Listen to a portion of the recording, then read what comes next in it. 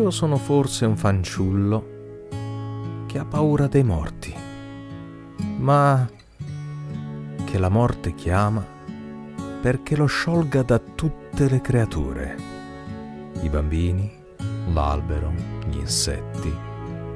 da ogni cosa che ha cuore di tristezza, perché non ha più doni e le strade son buie, e più non c'è nessuno che sappia farlo piangere vicino a te, Signore.